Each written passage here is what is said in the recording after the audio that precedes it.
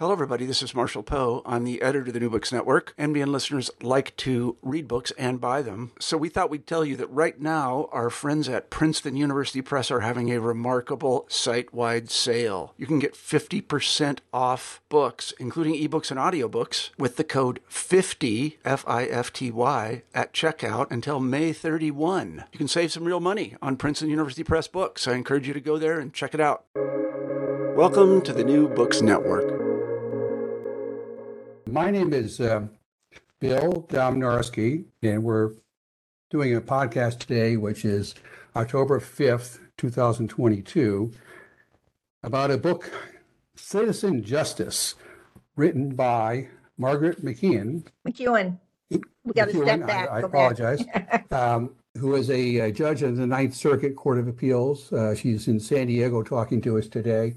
And it's a wonderful book published by, let me make sure I have this right, published by Potomac Books, which is an imprint of the University of Nebraska Press, which I think is a very fine press. I've read several of their books. So here we are with Margaret. Is it okay if I call you Margaret? You're not going to force me to call you Judge, are you? I will not. Especially since you have a wonderful item in your book where you have Douglas saying, "Just call me Bill," which I thought was wonderful. So I'll say, "Just call me Margaret." Okay, we'll talk about what "Just Call Me Bill" meant for Douglas in his career, but we are talking about the life and career of William O. Douglas, Supreme Court Justice from, if I remember right, 1939 to 1975. And he left a legacy not just of jurisprudence, but of environmental activism. And that's the subject of today. Environmental activism in the shadow of his work for 36 years as a Supreme Court Justice. So I'm delighted to have you here, and I'm certain that we're going to have a good conversation about Douglas, who I fear the public is beginning to forget. Is that your sense? I think that's true. Certainly he was bigger than life during the time he was on the court. But I think with the passage of time, sometimes people forget. They may remember some of his opinions, but they may actually forget the name of the author of those opinions. So I think this was a good chance to remind people from an historical point of view who he was and where he fits in history. Well, is it possible to give us a thumbnail sketch of his career, both before the Supreme Court and then a snapshot of what he did on the Supreme Court, what he's most known for? Sure. Well, as far as a snapshot, he was born in a small town in eastern Washington state, went on to Whitman College, and then he went on to Columbia Law School. I think the most important thing there is he was definitely on the rise. He was very smart. Some considered him a genius, but he didn't get what everybody thinks of as the brass ring when you graduate from law school, and that's a clerkship on the U.S. Supreme Court. But amazingly, he was on the U.S. Supreme Court just 14 years after he graduated. So in that time, what he did before he came to the Supreme Court, he tried law practice. He started at Cravath, Swaine & Moore, and he didn't love it. So he thought, well, maybe I'll go west and do law practice out west. And actually with my former law firm, Perkins Coie, he was offered something like $600, but Cravath said, no, come back to New York. We'll give you $5,000. So he did that, but he was bored. So then he becomes a law professor, both at Columbia and Yale, and he's a little bored with that. And then he goes down to Washington under the auspices and kind of tutelage of Joe Kennedy, and he goes to the Securities and Exchange Commission, project related to bankruptcy, and his specialty really was business and bankruptcy. He then becomes a commissioner on the SEC, and when Kennedy steps down as the chair, he becomes the chair. So at age 40, he's been the commissioner of the SEC, and then Roosevelt asked him to join the court. Did he have a relationship with Roosevelt? How did it happen that Roosevelt chose him? Well, there were a number of reasons. One, Brandeis had suggested him, and he succeeded Brandeis on the court. Second, Roosevelt wanted a Westerner, and Douglas really represented the West, although his adult life was in the East. And finally, when he came to Washington, he had a fairly active social life, hobnobbing with various ambassadors and others. And he also played poker with Roosevelt. So I think he became friends with him, and there were all the other reasons that he seemed to be a perfect nominee for the Supreme Court. And when he joined the court in 1939, who was on the court at that time that he had to work with? Well, I think the main, people he was working with, there was certainly Frankfurter, and they had both kind of come up in parallel universes to Washington, D.C. So one might have thought they would be not only colleagues, but friends. And then, of course, we know there's a close relationship between Douglas and Justice Black later in their careers. But I would say those were the main contemporaries that he's known for dealing with so directly.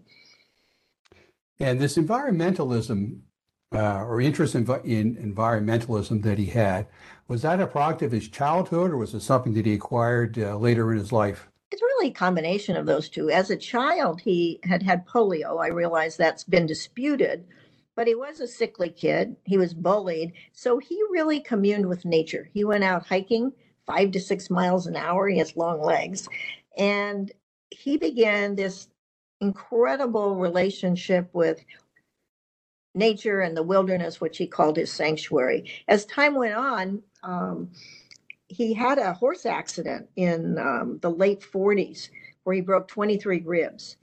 And I think during that time was when he wrote Of Men and Mountains, which is a soliloquy really to nature and the environment. And then later, what I think really sparked what some might say a dual career between being a justice and a citizen justice and being on the court was the C&O Canal in Washington, D.C. And that, of course, was a longtime canal that had been used for transporting goods. And there's a trail along there, the towpath. And the idea of the Park Service was to put a highway into there, a road. And the Washington Post editors thought that was a fantastic idea. So in 1954, Douglas read this editorial from the Washington Post that said, let's put in a road, then people can get there easier. And he was just visceral in his reaction. He wrote back as a justice to the Washington Post, challenged them to a hike down the canal, and said this would be a terrible mistake. This is a sanctuary, it's a place of beauty, and you would ruin it. And I think you should oppose it. So come hike with me. So they did, although they didn't make it 189 miles like him. They did change their mind. And he engineered it so at the end of the hike, there would be a lot of publicity. The Post changed its mind. The Park Service, with some lobbying and big push by him and a committee he formed, also changed their mind. And we now have what is known as the C&O Canal. It has its terminus in Georgetown. There's a big bust of Douglas there. And it is actually a National Historic Park now. Park Service says it's the only park that was walked into existence. So I think his whole background and then this catalyst of the C&O Canal really kicked him into gear as an active conservationist. Well, in telling the story, you kind of quickly moved over what I think might be the most important idea, which is that he was an activist, an advocate, as a Supreme Court justice, not just as a citizen, but also as a Supreme Court justice. Now, did that strike any people on the court or in Washington as something that he should not be doing? Well, it's interesting because I think yes. And I might explain how I got the title citizen justice. Oh, it's a wonderful title, by the way. Yeah, and it comes from a case that the Supreme Court had early on, in which the question was, should federal judges pay income tax? And the Supreme Court made short work of that, and they said, no, they shouldn't pay. They should pay income tax because they are citizens like everybody else. So at that point, Douglas writes in a little notebook, and he's an incredible note taker, that he just voted himself first-class citizenship, and that he can do anything as a citizen that other citizens can do as long as it doesn't detract from his work on the Supreme Court. So that's how he saw himself, and he justified it. And I might add, we're talking about the 1940s. So there were other justices who were involved in politics at the time, and maybe we'll get back to that because he definitely was involved in politics. But I think he saw himself truly as a citizen who could do all kinds of things. And once the conservation gene kicked in front and center, he saw no problem with living that dual life. Much of that was not publicized because you have to remember that even though he did protest hikes all over America, that we had no internet, we had no Freedom of Information Act, and there was a lot less transparency. But there were some rumblings around the court, particularly when he would hear some of the environmental cases. But for the first part, it was a little hard to have people in glass houses throw rocks because, well, some justices really had no political inclinations or involvement. Right at the beginning, right after he went on the court, Douglas is in play for the vice presidency with Roosevelt. So he was very interested in politics, even though he disclaimed, no, the court is a monastery. But it was a very special kind of monastery for him. Well, he must have really impressed people in Washington for them to be thinking of him as a political candidate. What was his personality like in public? Well, I think he had kind of in some ways a split personality. He could be incredibly charming. And he was charming, and he was well-spoken, and he often wore this big hat, which is kind of denoted him as a Westerner. So he was an inside-outsider to a degree. And as I say, he hobnobbed with ambassadors, with members of the cabinet and others in Washington. And in my view, he kind of became part and parcel of the social life. So that's why he was considered as a possible candidate. Now, he had backers, of course. It wasn't a one-man effort by any means. At one point, they even made up little pins that said Douglas for president. And you probably know, of course, the ultimate story is Douglas did not become the vice president nominee with Roosevelt. There was a story that said there was a piece of paper which was written Douglas Truman, and it's disputed. Did it say Truman Douglas? Nobody knows. But ultimately, Truman gets the nod. Time goes by, and Douglas, when Truman becomes president, Roosevelt dies, Truman becomes president.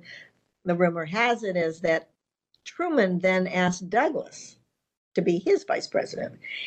And Douglas apparently said, why be number two to a number two? Now, so you're now at the end of his first decade on the court. And frankly, I think he's a little bored. His first marriage was falling apart. That was on the rocks. He had this very consequential accident where he broke these 23 ribs in a horse accident. So I think he was searching for what else he would do in addition to the court. And that was just a perfect petri dish for him to embark on this life and world of conservation.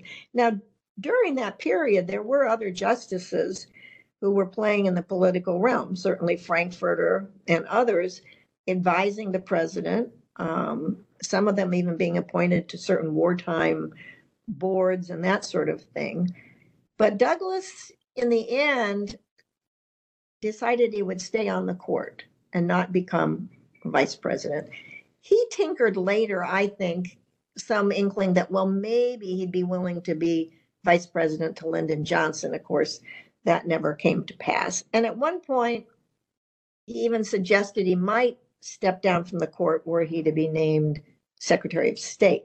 But that, too, never came to pass. So when he was called in by Roosevelt, he was a little bit worried that he would be asked to be chairman of the FCC, the Federal Communications Commission, which he thought would be deadly.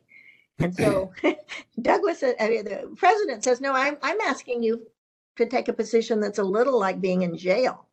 To which point he thought, oh my God, I'm definitely going to be named chair of the FCC. And instead, the president says, I'd like you to be on the Supreme Court.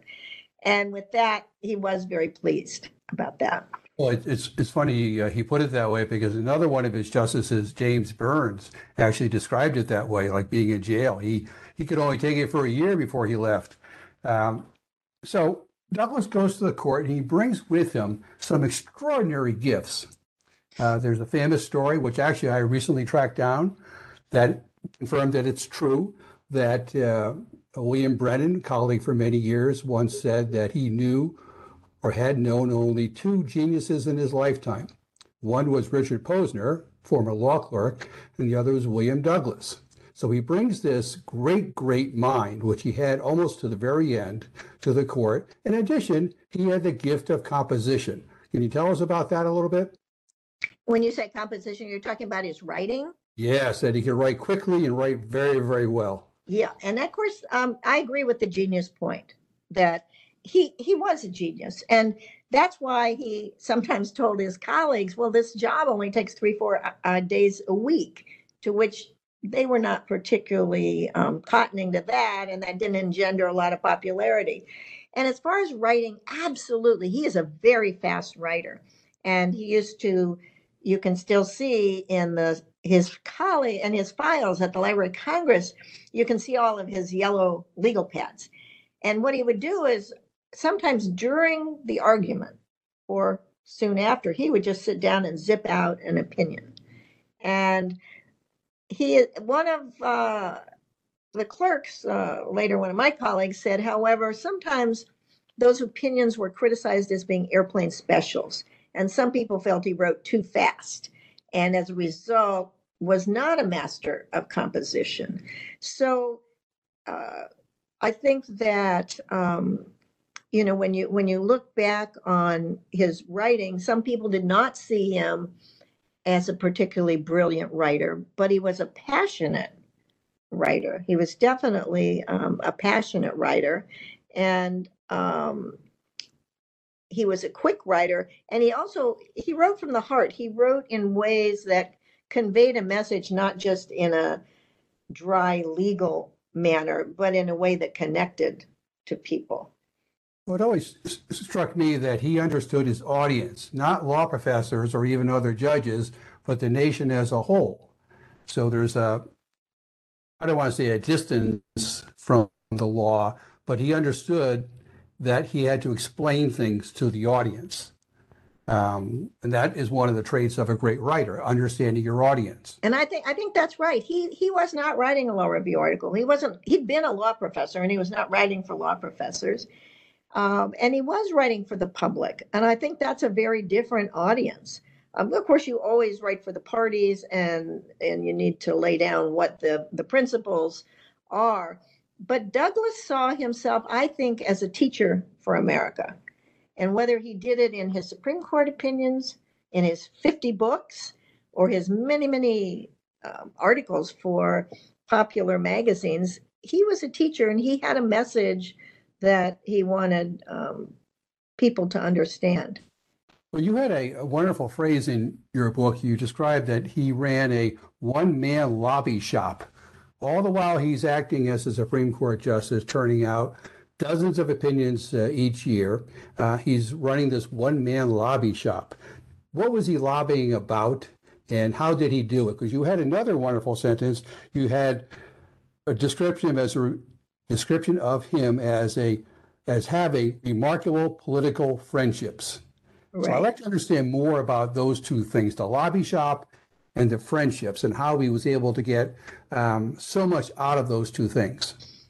He had two overriding principles. Number one is that the wilderness is a sanctuary. It needs to be saved, and once lost, you can never regain it. And his other overriding theme, I found, was that the Constitution was meant to get the government off the backs of little people. So those two things you see both in his lobbying and in his Supreme Court opinions. Now, on the lobby side, he really was singular in his lobbying. He was lobbying for wilderness, saving wilderness.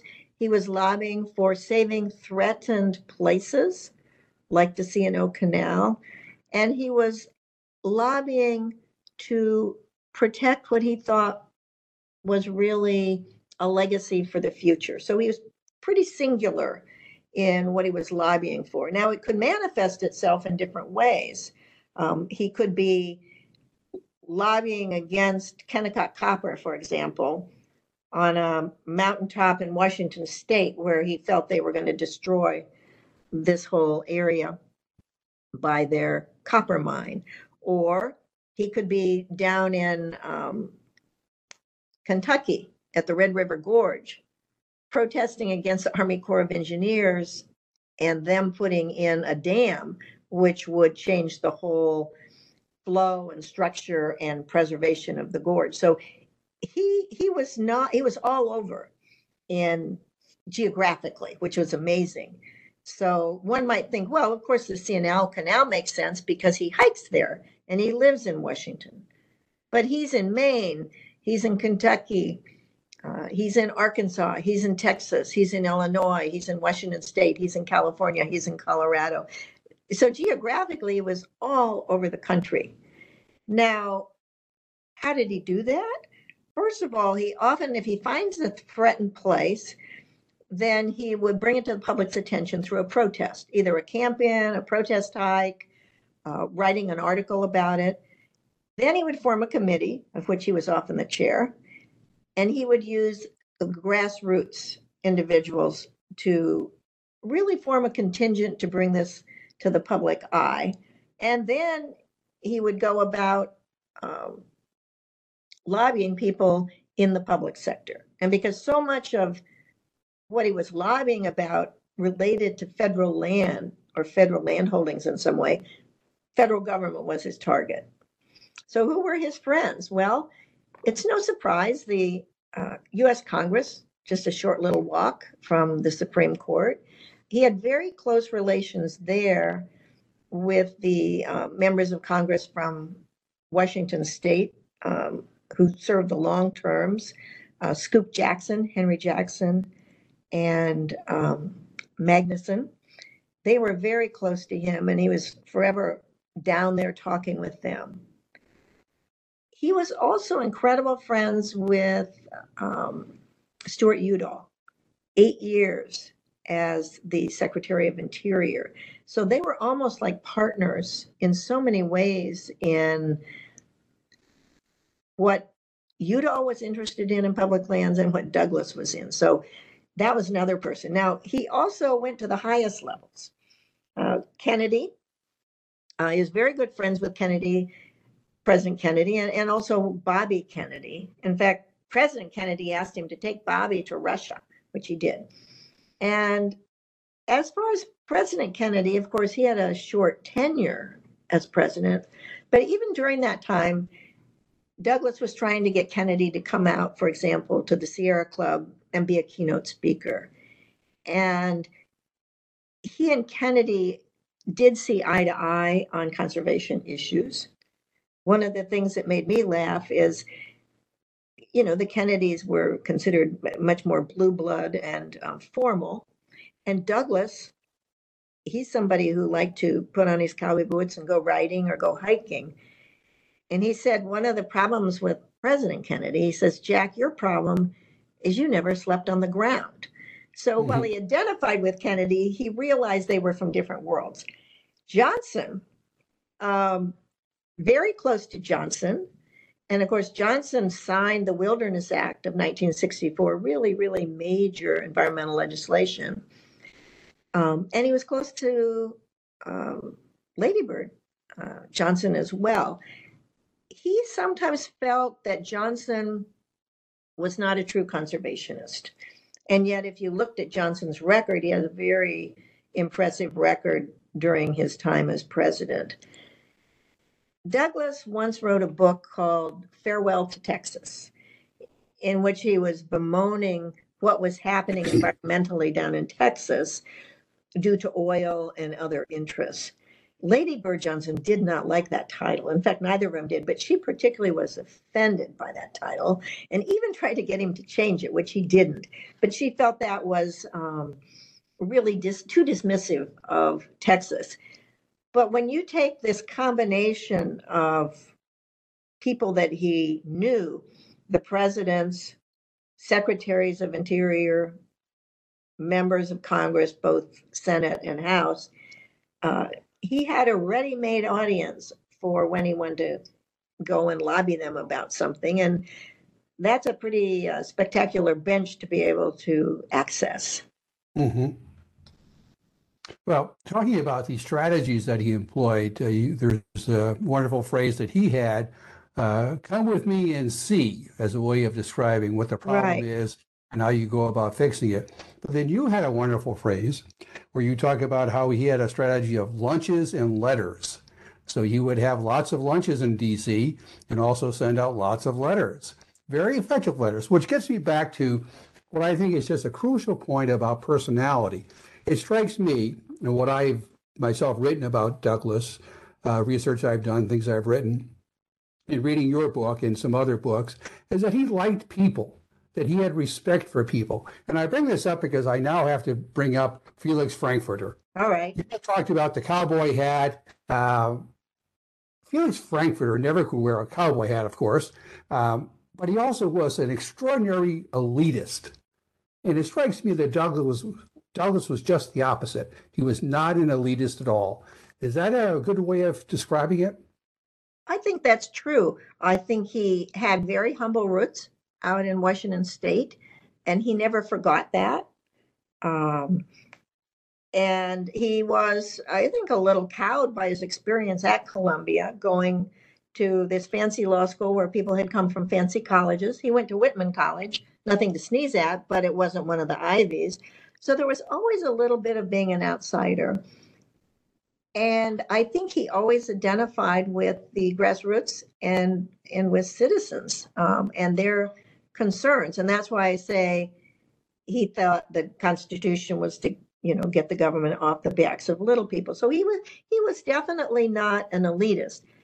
When he comes to Washington and he gets baked into the environment there, he has a lot of access, of course, and he had quite a coterie of friends and colleagues there.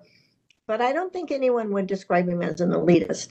He liked people in a way that was not always consistent. So if he was on the trail and he meets up with some Boy Scouts, he can't wait to talk to them.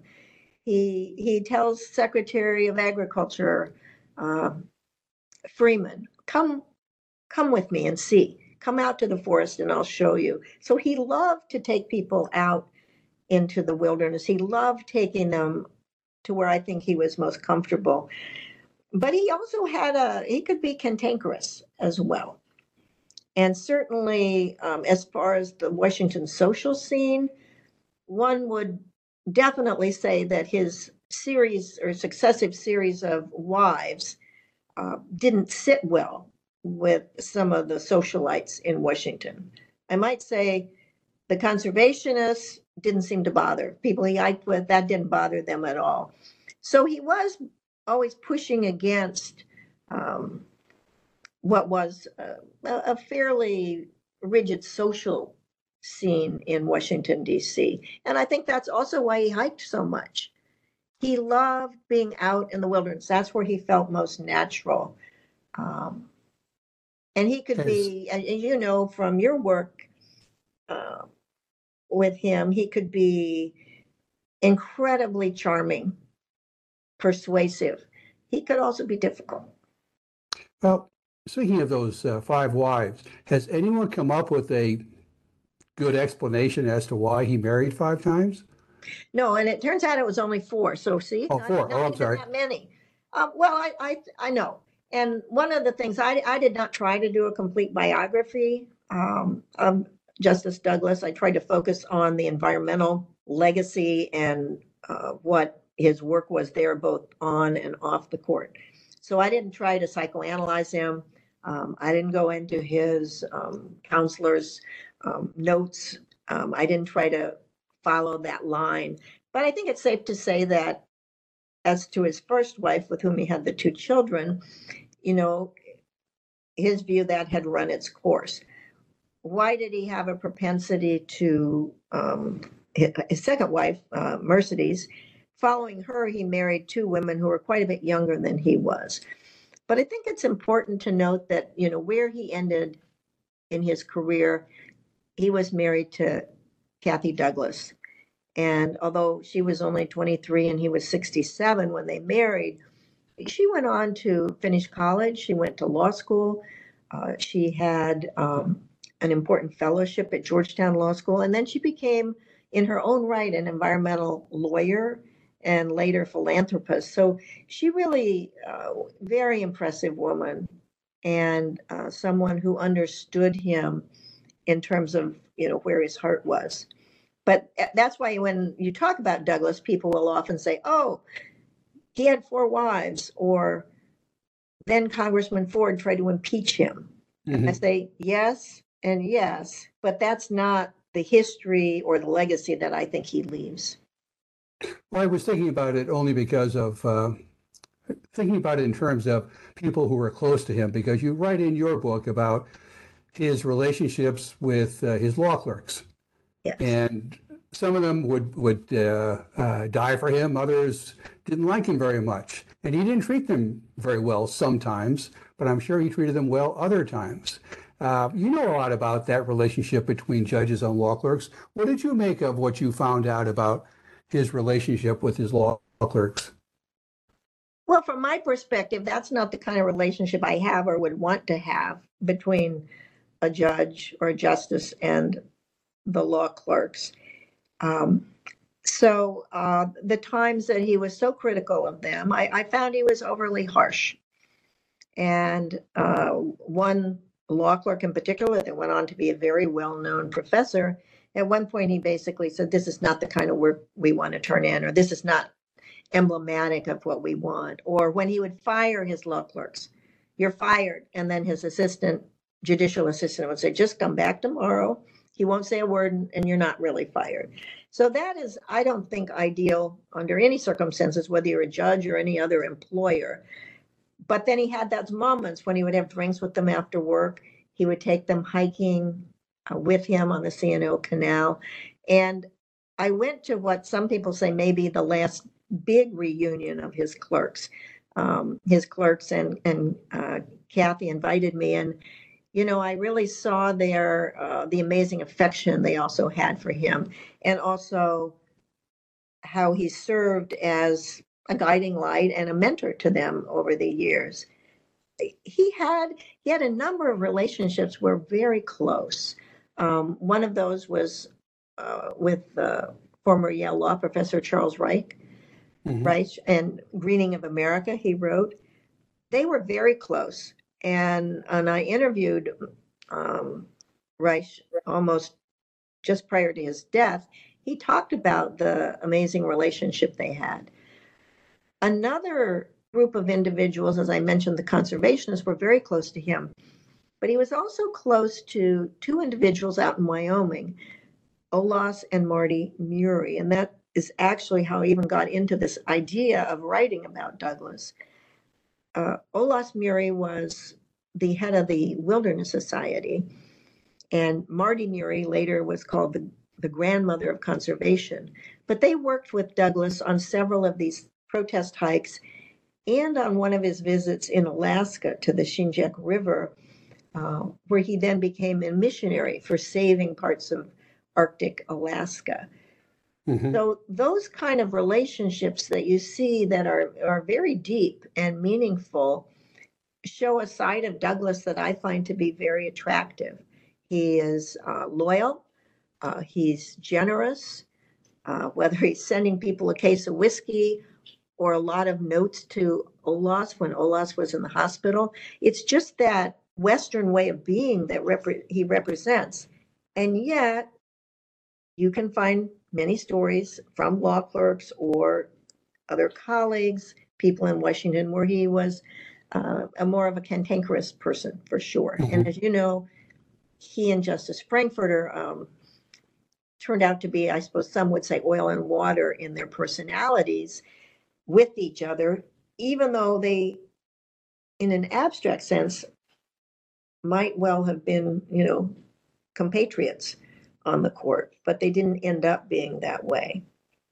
Is it true? I think I wrote this in the book I wrote, that they almost came to blows one time in a conference, that Douglass had to be restrained. I think it was Douglass who had to be restrained from actually hitting Frankfurter. That's how annoying Frankfurter could be. Well, obviously, I have my favorites in the fight here. Sure. Well, I've certainly read that. And I've also read that Frankfurter could go on at length in conference. And if you go back and read conference notes, which we now can on certain cases, you'll often see that Douglass is fairly short and cryptic, and not necessarily either on conferences on whether to take a case, whether to accept cert, or on post-argument conferences. Sometimes he'll simply say, affirm, I would affirm.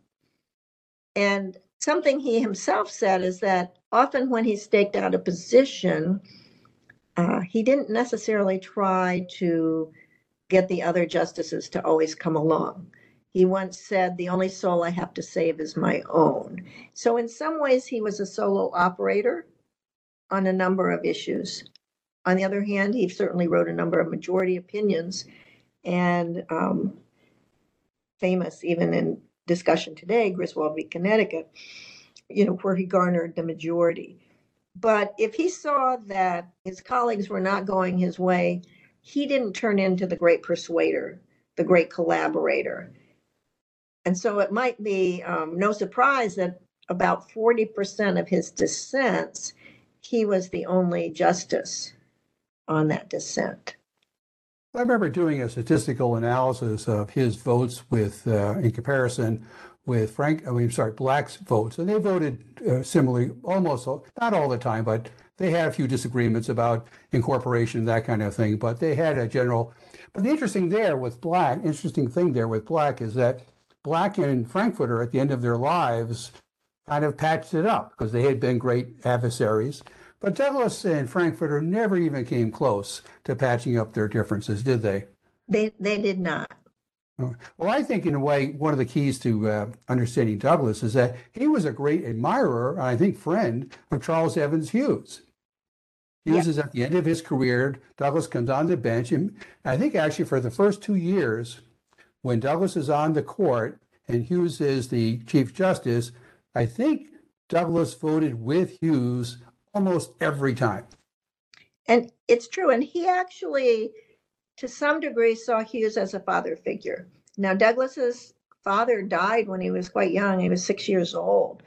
And they had a very special relationship. So he had this capacity with the right personalities to form, very close relationships, as he did, for example, with Stuart Udall. They were both friends, but then they were also advocates for many of the same issues, but they also were very much friends. And Douglass would, as I say, he would often do very kind things. And he's an incredible letter writer. And luckily he's a pack rat. So when you go to his archives at the Library of Congress, you can see everything from the Christmas cards to the get well notes to I left you $1.25 because I used your long distance telephone, that sort of thing. And he also, for every major hike he took, he had a little black book that he wrote in. So you can see who was on the hike, and then you can see his observations. Many of those observations then found their way into one of his books when he was writing about the environment. If you were to ask folks today what they remember or what they associate with Douglass, it might be the four marriages.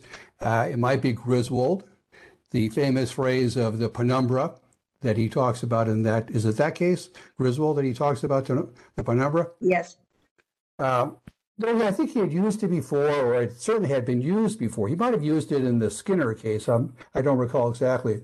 But that idea that it's not explicitly found in the Constitution, we're pretty certain it's there. There's this radiated right out there that comes from the Constitution. Is that something he just kind of made up, or how closely did he see the freedoms that he was writing about, the civil liberties he was writing about in, say, Griswold, with the actual Constitution? Because one of the things I noticed, and I'm not going to ask you for any discussion of current figures, but I was struck, because I had never heard about this, that Justice Thomas has a plaque in his office that says, "Please don't emanate in the penumbras." And it's mocking Douglas, it's criticizing Douglas, it's belittling Douglas, it's doing all kinds of things. This idea of penumbra, can you give us anything to help us better understand what that's about? I think it goes back to Douglas's basic theme. But keep in mind, he wrote all kinds of books, Almanac of Liberty, all kinds of books about the Bill of Rights. He even wrote a wilderness Bill of Rights. So I think he saw the Constitution as an important document, but that individual rights and individual civil rights are really part and parcel of the Constitution. It's probably as simple as that. He did not find it any stretch to think that the Constitution would protect. And another way of thinking about it is, of course, he's remembered for some of these things, but if you throw out the phrase, "Do trees have standing?" then that's another thing that people remember Douglas for. That's the paraphrase of his dissent in Sierra Club v. Morton, which was an important environmental standing case. And there, Douglas argued that really nature itself should have standing to bring a case. That sure, you can say a hiker is damaged or affected by some environmental action, but what about the river or the valley or the mountain? So he writes very mellifluously about that, and he's basically saying the same thing, is that when we think about who should be able to come to court, who should be able to make a case, for example, for the environment, well, it's the valley or the river or the mountain that's being destroyed. Now, we do know that that precise characterization, which is sometimes called nature's rights, has not caught on much in the United States in our jurisprudence. But there are aspects of it, and you do see cases from time to time, and some cities and municipalities have adopted it, and a number of countries as well. So I don't think he was dissenting for the future in Sierra Club v. Morton. And to me, that and Griswold v. Connecticut are the cases or the principles that he's probably most identified with. All right. I have a couple of more things that I want to use to wrap this up. One's an observation and one's a question. So my observation is, all that I've read about Douglas, especially your book is really a terrific book because it exposes a side of him. And it's not just the environmental activism side, it's the engagement with the world side that I like so much. That I'm left with the impression from your book and other things I've read, especially your book, that he thought the world was much bigger than just what crossed his desk at the Supreme Court. Is that a fair statement? That is a perfect summation of what he thought. I mean, I say citizen justice, he would almost be more of a world traveler. Here's someone who in the 50s is going to Iran, Tibet, China, Russia, India. So he was a world traveler, and he didn't see the world as a world that was limited by his position. And there's no doubt that he leveraged his position to try to access particularly the natural world and to explain to people about it. But a number of his books relate to these foreign travels. So he had almost like a limitless mind. Anybody who could write 50 books plus all the opinions he was writing. He even wrote for Playboy because he thought that's what young men would read, and he wanted them to know about various of his interests. So he was a genius. He definitely was a genius. He was a restless genius, and that's why he wasn't satisfied with and I won't say just being a Supreme Court justice, because that is a remarkable pinnacle in the legal profession. But for Douglas, it was the pinnacle of a legal profession, but it's not one where he wanted to rest his legacy necessarily. All right, that's my observation. Now I have a question. I finished your book last week, and as it turned out, last weekend, for the first time, I visited Hoover Dam. My older daughter and I spent much of a day there, and I was stunned by it. I mean, I've seen photos, I've seen documentaries, but I, in person, was just stunned. Now, having just read your book, I had to be thinking to myself, and I did, ask the question of, well, what did Douglas make of this? What would he have thought? Because it's progress on the one hand, and then the taming of a river on the other. So it invokes he was a man who believed in progress, and he also obviously believed in the conservation ethic. So what did he think of the Hoover Dam? Did you ever run across anything that told you what he thought about the Hoover Dam? Well, he thought about the Hoover Dam like he thought about all dams. On this issue, he split with Roosevelt.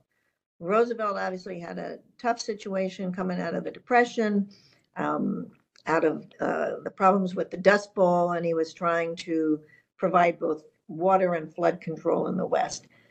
Douglas condemned dams. And so in some ways, he was a canary in the coal mine, because now there are a number of dams that are coming down and being taken down for environmental reasons. So not only on dams, but pollution and pesticides, he was ahead of his time.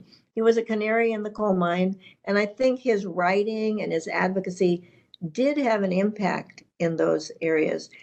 But if he could be here to answer your question, he would be quite clear that he was critical of dams because of their impact on the environment. And in that, he was obviously perhaps too absolutist in not acknowledging the both social, agricultural, and other positive impacts of the dam. But he was very clear with Roosevelt. We part ways on the dam. Okay. Now I have two quick things to ask you about, and then we'll be done. The first is that you just had something of a career move. You became a senior judge of the Ninth Circuit. Tell me about that. What prompted that? Well, what prompted that is that I spent about 25 years practicing law, and I've been on the court almost 25 years. So it seemed a nice bookend. And the beauty of going senior on the federal court is that you continue to take cases, you continue to work with your law clerks.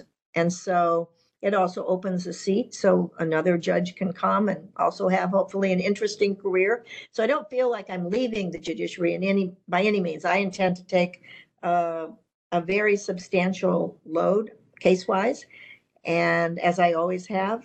And I hope also that it might give me a little more time to be out on the trail and maybe write another book. Well, I know, I think 5 circuit judges who took senior status, and they didn't work any less afterwards. They worked just as hard. That's All true. right, but the last thing I want to ask you about is the American Academy of Arts and Sciences, of which you are a member. Tell me about that, because that is an extraordinarily prestigious organization. Tell me about it and how you became a member. But the Academy, I think, is the oldest learned society in the United States, and it's headquartered in Boston, and it brings together people who have achieved in a variety of areas, not just in the social sciences or the law, but also the physical sciences, public policy, a whole range. How one becomes a member of the Academy is a little bit of a black box mystery to me, because the way I learned about it was I got an email during COVID that I had been elected to the American Academy. And it's more familiar, I think, among academics. There are not that many judges and lawyers in the Academy. And I was fortunate just this last month to be formally inducted. But because of COVID, we had been delayed. So I didn't realize what a thrill it would be to go there, to go to the Academy House and to see letters to the Academy from individuals like Charles Darwin, Martin Luther King, signatures by John Adams in the big book that they have you sign when you become a member. So the Academy is not only this collection of individuals, but it also has a number of important projects. For example, it's now working on a project on democracy, which of course is an issue that is so prominent in the discussion and rhetoric in the United States and abroad. So it also undertakes various academic and public policy issues that various of its members participate in. It's so varied, however, that, for example, one of the members of our class was Joan Baez, which I thought was great. So I liked the idea that I would be there among many of these well-respected scholars, but that they also brought in, whether it was Yo-Yo Ma or Joan Baez, everything from folk songs to classical music. So it was a surprise to me, and it was a great honor. Well, it's a great accomplishment, and I congratulate you on that. All right. So we spent probably more time than the editors of the podcast like, but I think it's a great podcast that we've had. We've learned a lot about Douglass. We learned a lot about judging. We've learned a lot about citizenship. So I really appreciate, Margaret, you taking all the time that you have today to talk to me and our audience about your book. And it really is a terrific book, and I recommend it. I don't recommend every book that I've done a podcast with, almost everyone, but this is a really terrific book. He jumps off the page is what happens in this book. Thank you. Thanks for having me, and thanks for doing these podcasts.